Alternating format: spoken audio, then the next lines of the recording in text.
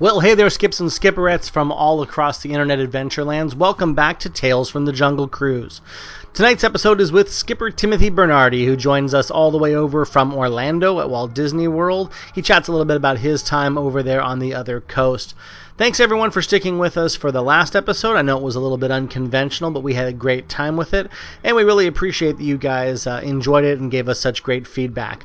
You know, I haven't said this for a while, but if you get a chance, go on over to iTunes and give us a little positive comment there. We always appreciate it.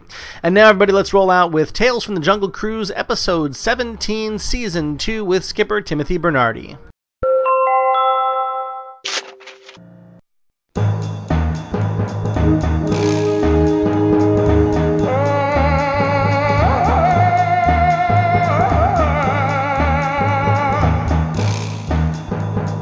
Welcome to the jungle.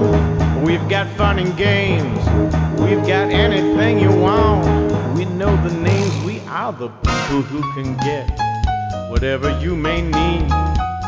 If you got the money, honey, we got your disease right here in the jungle. Welcome to the jungle. Watch it bring you to your knees. Say, I want to watch you read. So, welcome everyone to Tales from the Jungle Cruise. I just kind of roll it out a little soft and easy. I'm assuming that you've heard the podcast by this point. Yeah, I've heard a podcast before. Okay, good. They're big technology. They're going to be the radio of the internet or the television or whatever it is. So, no, cool. I'm glad we actually were able to make this happen. We've kind of been bouncing back and forth. My very first contact with you goes all the way back to February of 2012 when you were letting me know about a contest on the themeparkinsider.com website. Yeah. And it was a bracketed kind of a Sweet 16 basketball tournament inspired contest to determine who the best rides at the park was, who had the best roller coaster and who had the best themed attraction. And as I recall, the Jungle Cruise was up against, remind me who else, what category it was in. The Jungle Cruise was up against Kilimanjaro Safari, the other Disney jungle-based attraction here in Orlando. And essentially every year, Bob Niles over at Theme Park Insider does a contest where people get to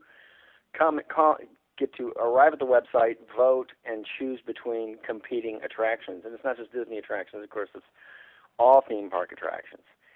And, of course, once you vote for your particular attraction, then you can jump down onto the thread and trash talk all you want.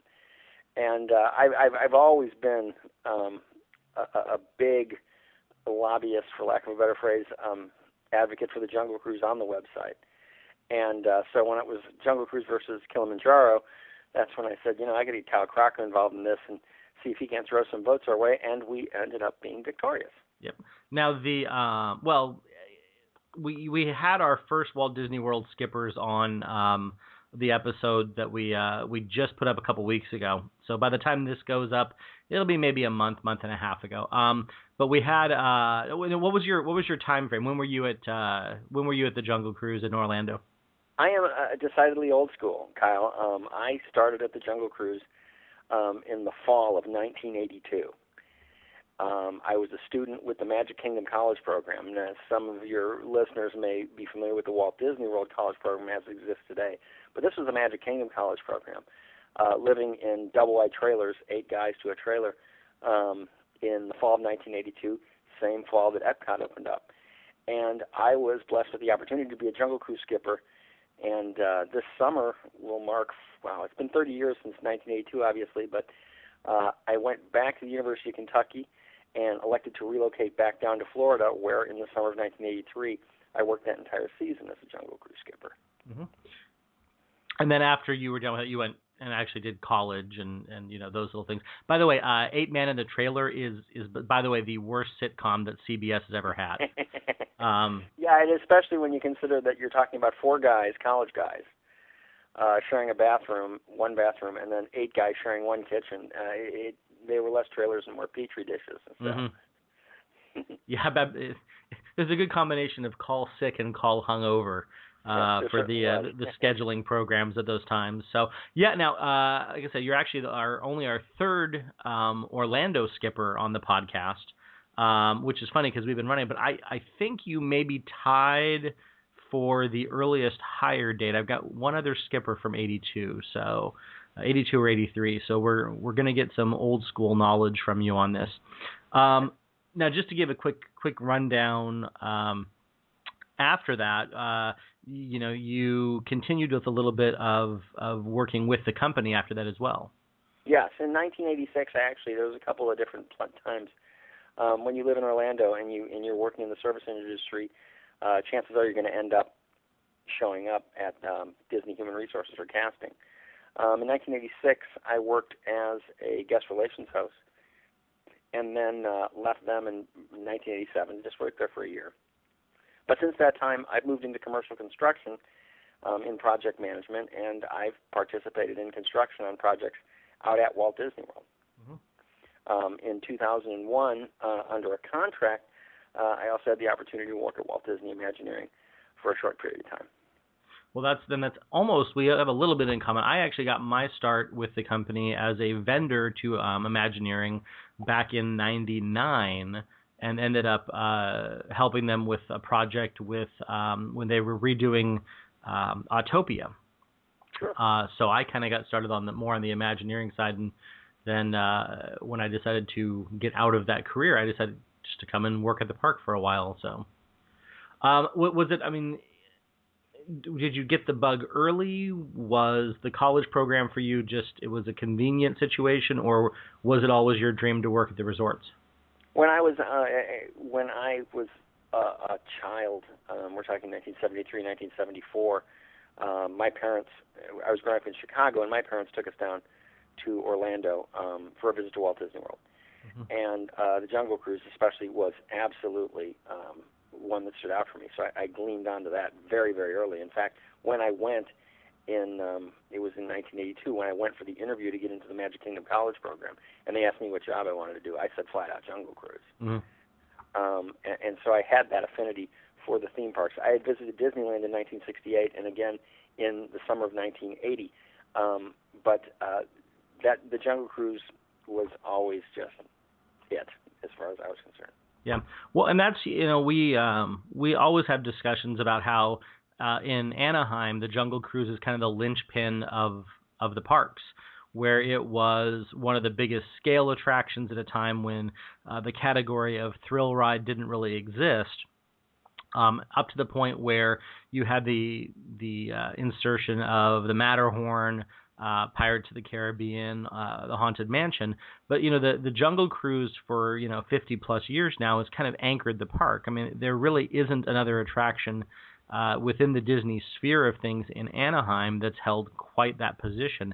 Do you feel it's the same way in Orlando? Do you feel that the Jungle Cruise has a special place there, or was it just another attraction when they opened up? No, I think the Jungle Cruise, the fact that the Jungle Cruise was adding it to the Magic Kingdom was a foregone conclusion. They always knew that there was going to be a Florida edition of the Jungle Cruise. What was it, 15, 16 years between the opening of the original Jungle Cruise to Florida. And yet, like I said, when they decided they were going to build the Florida property, they knew they were going to put a Jungle Cruise in there. And certainly, the attraction itself was iconic enough by that point that that there was no doubt that it was going to become a part of the Magic Kingdom. And I also simultaneously believe that it continues to grow into that, and that the Jungle Cruise is, what's really interesting, Kyle, is when they closed Mr. Toad's Wild Ride in Fantasyland here in Magic Kingdom, mm-hmm. There was all kinds of consternation on the web, as there is for whatever that's worth, okay? But you don't necessarily hear that about the Jungle Cruise, but it's obviously there. Yeah. It's obviously there that this is a trademark signature attraction in that way. Well, I think that, it happened here when it was more pre-internet. We didn't have the big buzz. But when Country Bears closed in Anaheim and they replaced it with the Adventures of Winnie the Pooh ride, I think we had a definite amount of blowback. But there's a point where you go, if that fan base was there early enough to keep the ride attendance up, they wouldn't be looking at pulling those things out and replacing them. I do think Disney's smart in the fact that they always keep one iteration of the rides open at one of the parks. So you guys have Country Bear, we have Mr. Toad. I'm sure that those won't change anytime soon. Although, yeah, maybe it's time to throw a little new music behind the Country Bear Jamboree. I mean, with country western, having the popularity it kind of has resurged with. It'd be interesting if they played with some more modern performers in that. Although can't fault John Denver and Dolly Parton. Did you see the April Fool's prank for the Jungle Cruise in Orlando? The report that came out that they were going to switch it to an Avatar-based water ride. No, I didn't hear that one out. I didn't hear that one. It was a fantastically done April Fool's prank. It was one of those. It was slid in, late night on the 30th, so it looked a little bit more real. There wasn't a lot of telling points in there that it was going to be an April Fool's gig other than the release date. But they had talked about, the real estate that the Jungle Cruise takes up in Orlando and what they can do with it. So yeah, it was actually a very well done April Fool's kind of a gig. Well, there's a lot of rumors that are floating around about new properties between the Star Wars properties and the Marvel properties, and now with Oz taking off to the level it has, we've heard some bouncing around that there may be some Oz themed refurbs and refits in Disneyland. We've heard that there may be some Star Wars redos over in Tomorrowland. It's really interesting with the amount of intellectual property that they have to play with. Certainly, it is. It is. I think that there are obviously opportunities there. Star Wars with a presence at Disney Hollywood Studios, which has been such an enormous success, and will be out at the Star Wars weekends this summer, because obviously there are a lot of interesting things that they can do with that. And those franchises that exist out there are substantial, whether or not they all translate into theme park attractions, and whether or not they all translate to the point where you can make that kind of investment, $50-80 million, to build something, and then calculate your return coming back. I don't know. I mean, I think every action movie, to one degree or another, could probably be translated into a theme park attraction, but whether or not you pull the trigger on it, right? Who knows? Well, I think that all those things have a nice longevity to them already. All the properties that they're looking at are things that already have some legs to it, which kind of goes into the side of it where it's if you have a movie, you make a theme park attraction, and if you have a theme park attraction, you eventually end up making a movie out of it. Obviously they tapped heavily from Walt Disney World for the Haunted Mansion movie, and there's been renewed commentary over the last 6 months or so about the Jungle Cruise movie with the Tom Hanks and Tim Allen one, supposedly actually having a script now. Plus they've got the Big Thunder television show coming up. What's your thought about? Do you think Jungle Cruise translates well for motion picture? I certainly hope that, and I'm going to butcher his name, Guillermo del Toro, the guy who's doing Haunted. I certainly hope that the Jungle Cruise has more of his take on it than the Eddie Murphy take on it. Although Tim Allen's Santa Claus, I mean, it may be just kind of a madcap family comedy. But it's interesting that you brought up the fact that you've heard that they've gotten a script now, as the Jungle Cruise movie was announced and then very quickly disappeared, it seemed like.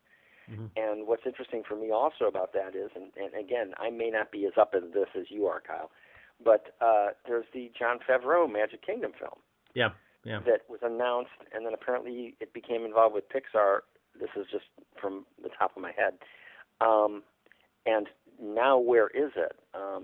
We have the movie coming out with Tom Hanks with regards to Mr. Disney, Saving Mr. Banks, which comes out in December, mm-hmm. which is an interesting thing because it's a Disney film that's about Mr. Disney, and that's coming out. But you hear Jungle Cruise, you hear Haunted Mansion, you hear Magic Kingdom as these films coming out, and then they seem to kind of dissipate or disappear. Yeah.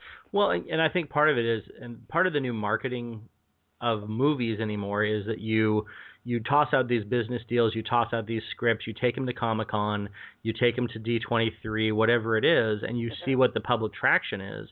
And where it doesn't have any, they abandon it. They walk away from it, or they they lose it in development hell because there's no way that without public support, with a property as big as a Disney property, that unless you've got enough of a buzz going around about it, you're not going to have another Pirates of the Caribbean.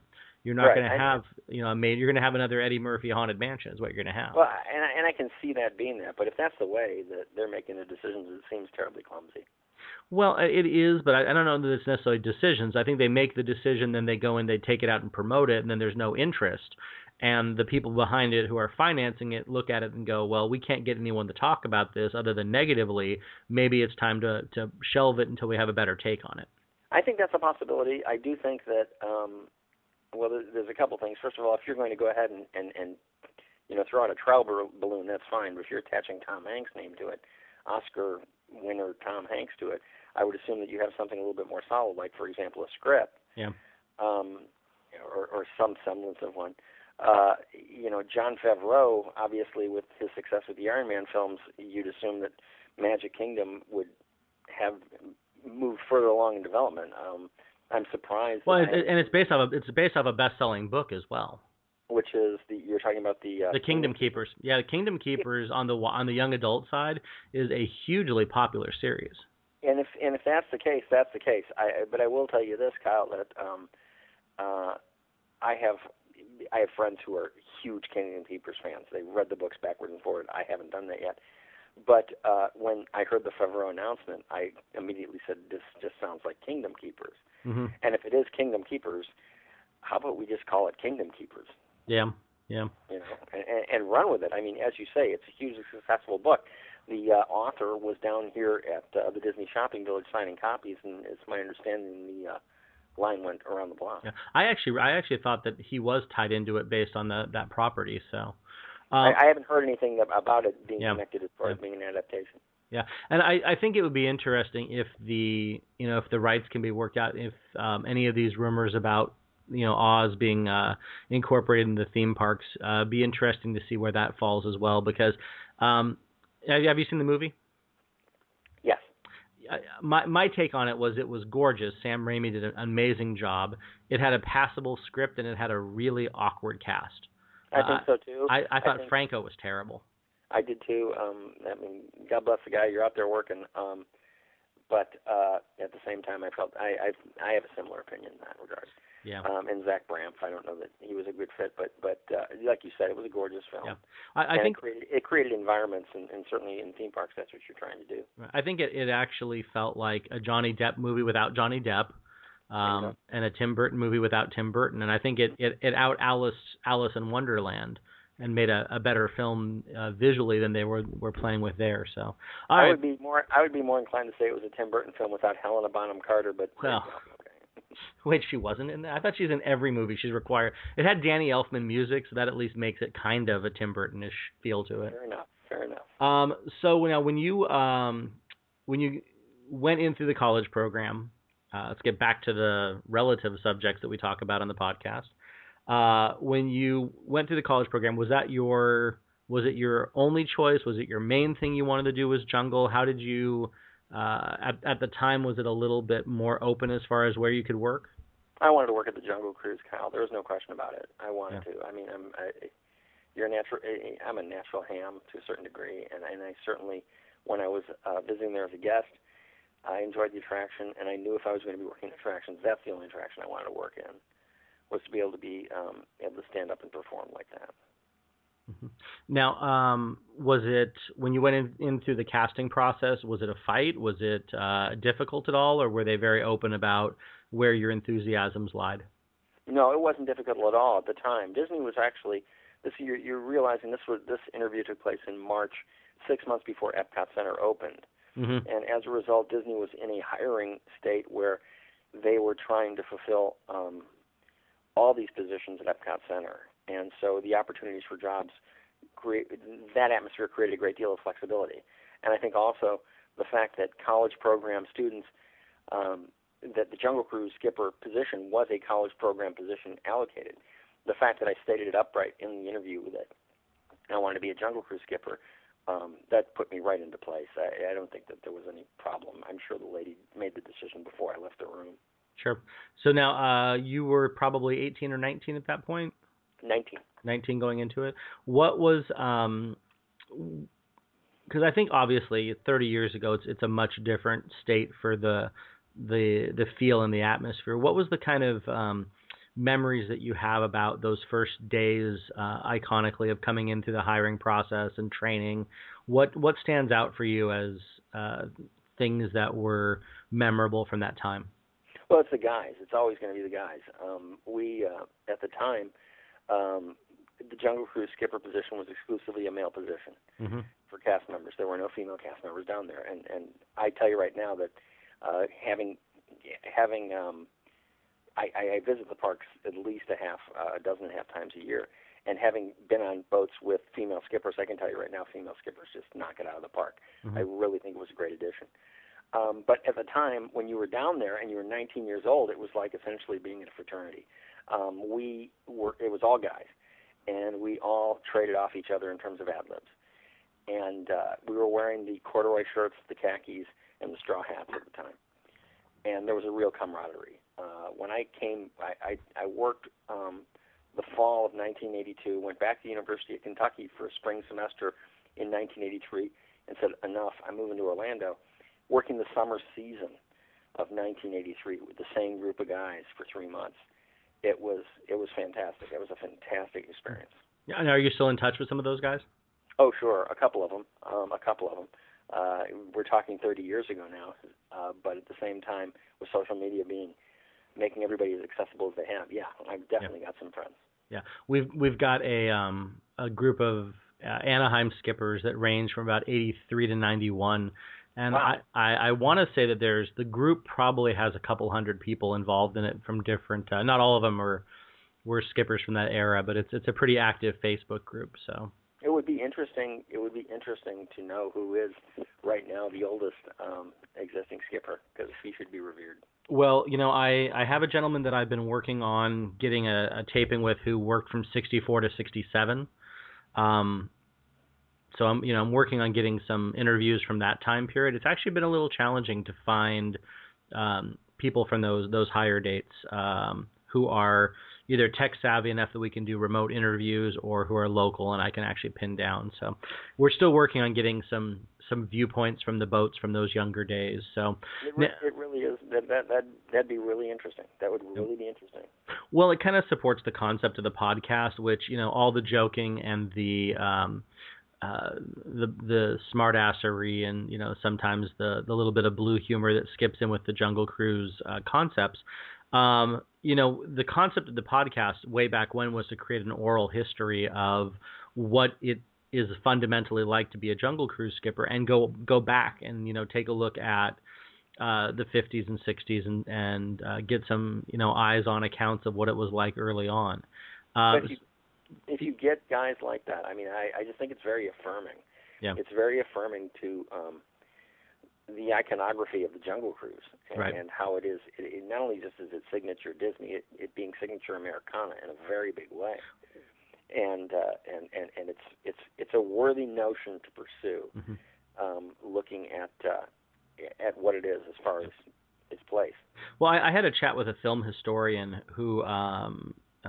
This is something that unfortunately couldn't be put on the podcast, but I was having a chat with him about, what had come before in the, the Humphrey Bogart movie and, Amazon Queen, and all of the kind of ways that people perceived that era, and the kind of a gap that you had where some of the jungle adventure movies and things became a little light and a little funny.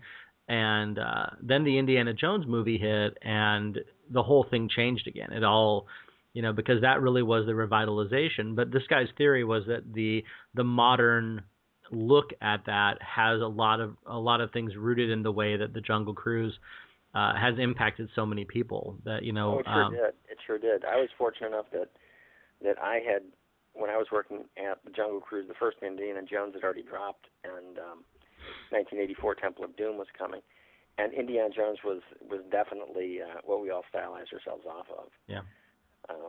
Down there at that time. Now that timeline, I want to say 83, 84. This is for people who are fans of comedy. There was a TV show that came out called Tales from the Gold Monkey, and it was on ABC. It lasted part of a season, 8 or 9 episodes, maybe 12 before it was canceled. But the concept was basically, I hate to say it, but it was Tailspin, the Disney cartoon. Sure. It was a guy with a plane. I think actually Tailspin was so lifted off of this show that it's a little peculiar when you look at how close the characterizations were. But Tales from the Gold Monkey, some of the episodes have actually made it now onto YouTube, and there were so many Jungle Cruise style jokes. And it really took the trope, some of the things that were, the wisecracking skipper and the bar owner and, all these, really strong characterizations. And it really gelled it. And that was one of my earliest memories. I actually didn't grow up in in Anaheim or Orlando, just, to be clear. I actually grew up in Washington State, in Seattle and Spokane. And I only went to Disneyland once when I was 8, and then the next time that I came was when I was 20 or 21 years old on my honeymoon. So, I mean, for me, it wasn't a constant part of my existence, but of the things I remember when I came down when I was 8 years old, the Jungle Cruise was first and foremost the thing that I remember. Sure.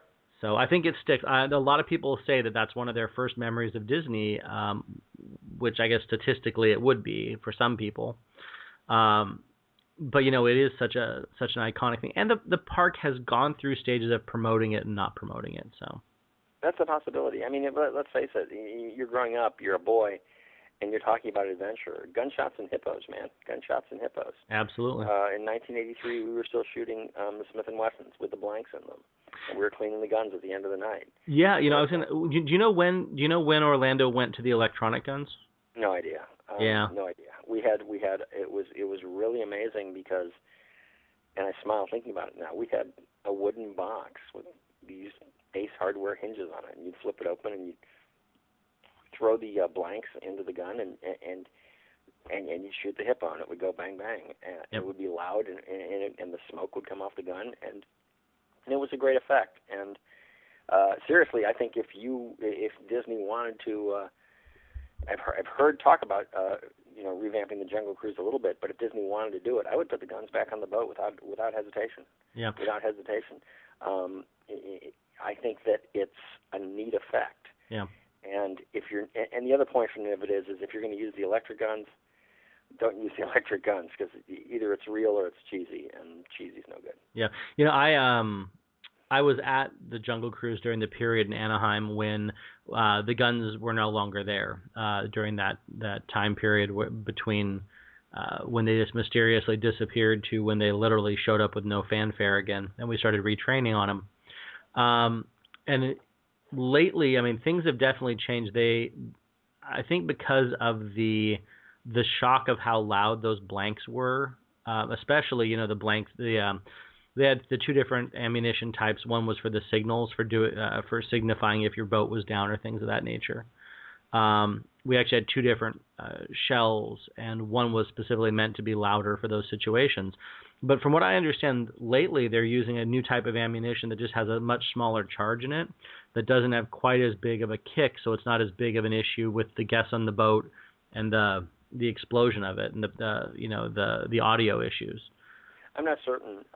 If my attitude, Kyle, is that if bring the gun back, or if you're not going to bring the gun back, do something to eliminate it altogether. And that's my way of thinking towards it.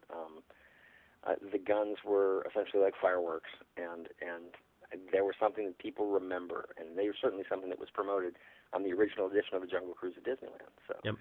But that's my opinion on that. Yeah, and I'm thrilled that they're back. I actually think that they're a great point in that ride. And when I'm at Anaheim and I'm walking outside the park and I hear the two shots in the hippo pool, it definitely brings it all back to me. I mean, it's one of those visual things that whenever I hear that, and it's going to be interesting. I don't want to get into the political side of it, but just as a throwaway comment, I think it's going to be interesting where. If things are going to become politically correct to a level because of the gun tragedies that we've had in the U.S., whether or not at some point down the road they just feel like that's a direction that Disney can't do, kind of like airbrushing out the cigarettes from Walt's hands, in all the promotional pictures. Or I mean, I think Disney is a company that, because of its unique standing in the world, has to bend to those politically correct issues a lot faster than the rest of the culture. I think to a certain degree they do, and I certainly do, because the context of the attraction is that it's a family attraction, and I get that, okay? But again, like I said, either do away with them completely or pony up, basically. Yeah, keep it going well in Orlando. So, so what was the what was the tone of that summer? Because like you were saying, that was right in the time where Epcot was opening. It sure was. When I went to, and I can't tell you how blessed I feel. When I arrived in Central Florida originally, it was September 1982, first week of September, and we came in, and as the college program, we were going to be the college program that opened Epcot. So I was at Epcot on opening day. I watched Card Walker give the speech. Mm-hmm. And what was even more exciting about that, Kyle, was cast member preview nights, wherein a group of us were given passes, and we got to go into the park at Epcot before it opened. Mm-hmm. I was working the Jungle Cruise the day of opening in the evening, and it was dead in the Magic Kingdom. It was dead. We had gone over to see the opening with the grand opening with Card Walker, and then after that I had to hightail it back to get to work, at that time working for Main Street Adventureland Operations. And the park was empty. I mean, the only thing on Main Street was Rod Serling and tumbleweeds. So.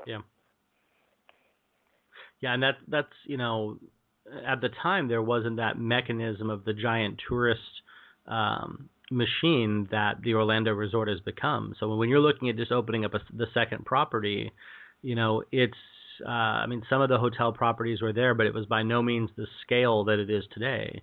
No. So and I mean, when I had worked it, and I worked that fall, went back to Kentucky, then came back down for the summer. By that summer, the park was crazy. By 10 o'clock in the morning, we were full queue, and you'd be running people through. Already in 1983, our tourists, our visitors from Brazil, had started to really populate the parks, and there was still those bumps in the road that came with the Epcot attractions. So people were bouncing back and forth between the Epcot Park and the Magic Kingdom. Yeah, well, and it's I mean, it's like anything where you have the growth. I was at California Adventure during the openings, and I think that there was a definite ramping up. I mean, it took a while for people to plan their holidays and to plan the vacations and get out there for it, because at the time it wasn't this mega resort like you had in Orlando. Disneyland was a little smaller of a feel to it, and it wasn't where you went for multi-day holidays. You came here and then you went and did Universal for one day and Knott's for one day, and you went and you did a Hollywood tour, but you didn't come and spend 3 or 4 or 5 days at Disneyland. Now with California Adventure, that's a much more realistic possibility. So you've got these park days where you've got 75,000 people at Disneyland and 40 or 50 at California Adventure. And in the past we had attendance days where maybe we had 20,000 people at Disneyland. I mean, where you'd have the off season where the park would be open from 10 to 6, and you'd have a single 8-hour staffing crew in that middle range. And then now, it's almost impossible to find a day when you're not open past, 8 o'clock and opening at 9 or 10.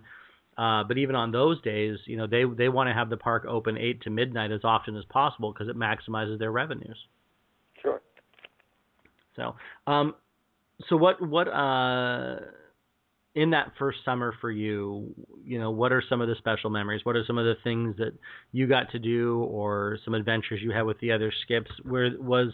I'm assuming the training process was 3 or 4 days, learning the script, learning the basics of being there on the college program.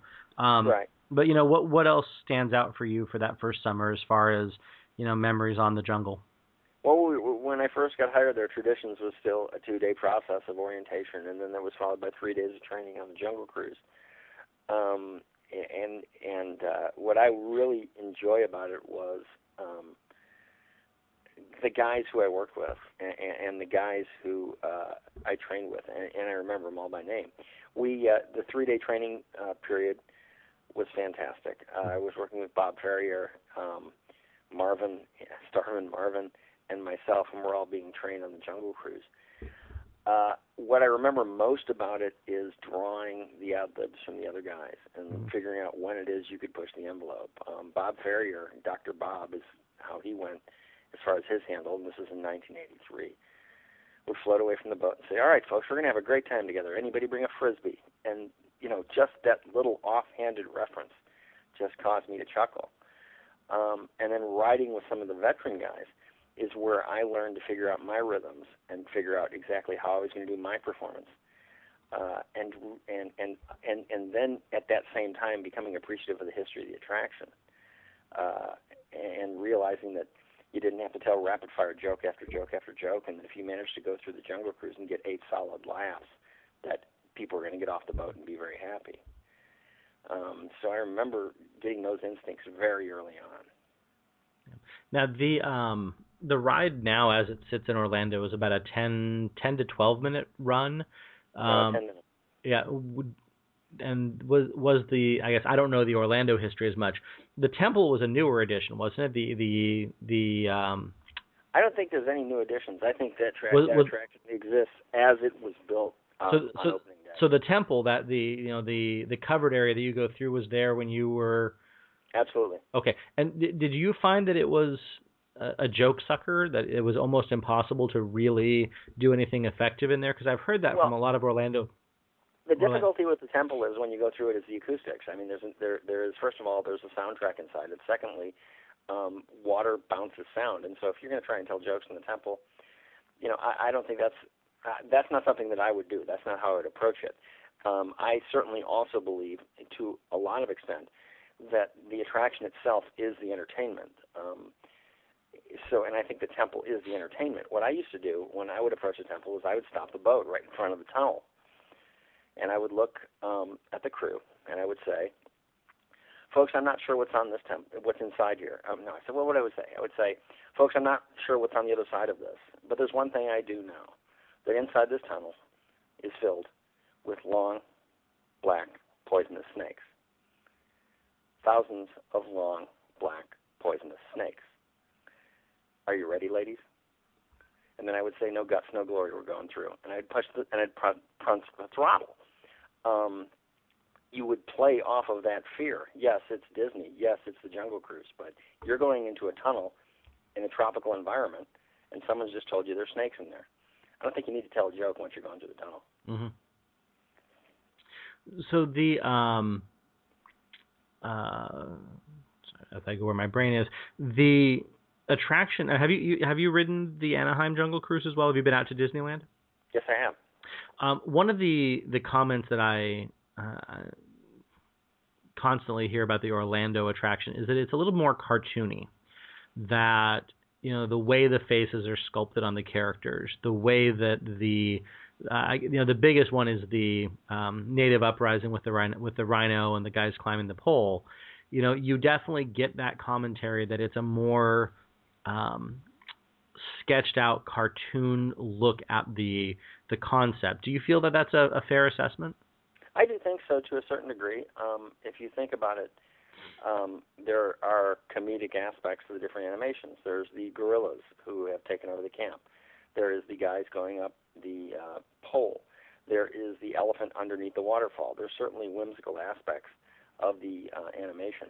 When I would, for example, go by the gorillas as a Jungle Cruise skipper, I really didn't tell any jokes. I really didn't say anything because I think the comedy was the actual animatronic figures on the bank. Well, I think that it's a visual style. It's it's very much the comedy is already there in the elements of the show scenes because of the way that it's put together, whereas Anaheim takes a drier approach and a more natural-looking approach to the style of the attraction and then puts more of the emphasis on the skippers to bring that humor.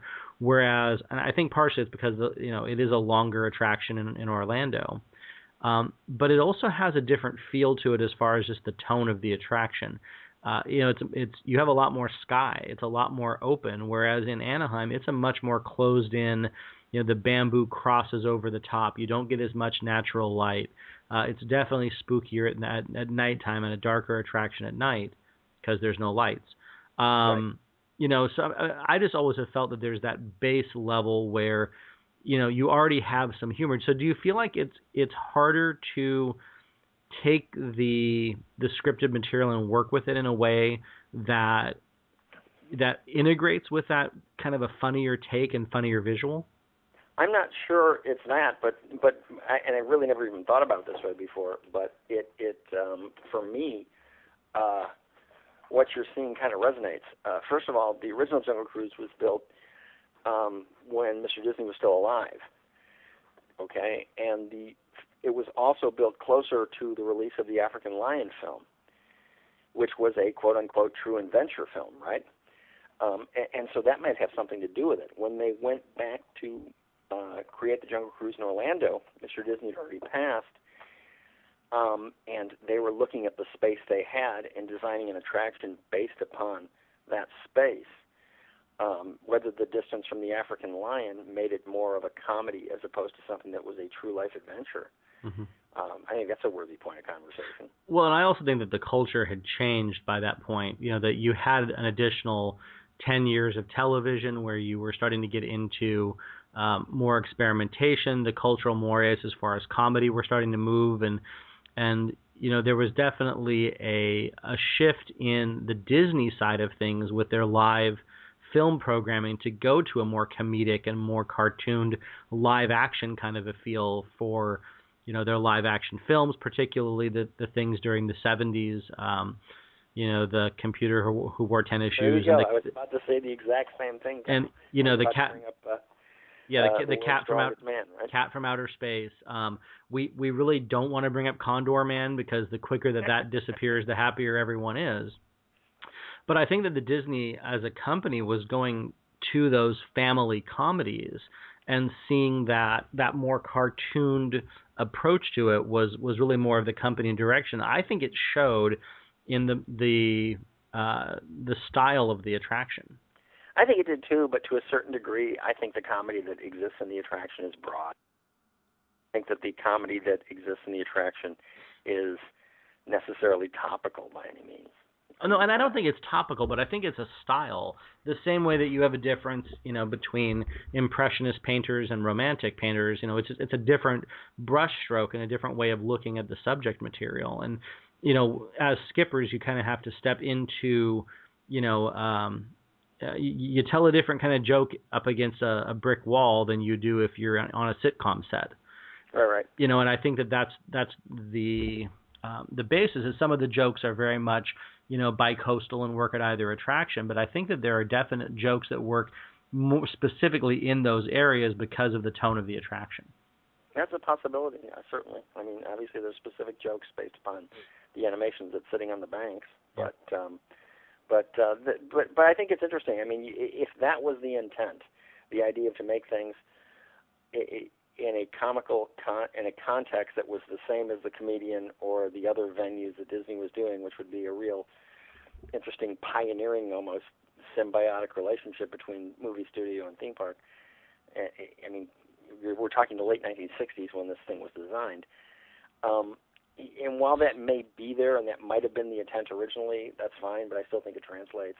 Like I said, I don't think it's topical, and I don't think the humor is somehow out of context today. Especially no, and I think it's held up. I think it was well designed. I think there are other attractions that don't, stand the test of time as well. One of the questions that I've enjoyed asking at times on the podcast, I'll throw it to you, is, do you think the Jungle Cruise survives at the 100th anniversary? Do you think it's still in the park in the way that it is, or does it have to change as the time goes on, or does it just not fit at 100 years when the anniversary happens in 2055? What's when your... you talk 2055, I think that everything in Orlando, theme park wise, and working in commercial construction as I do, and seeing where the bids are and the drawings that are out there, everything is actually gravitating much more short term to 2021, which is the 50th anniversary of the parks. But does it survive 100 years? I think it has to. I don't think it survives in the same form. ultimately, I don't think you under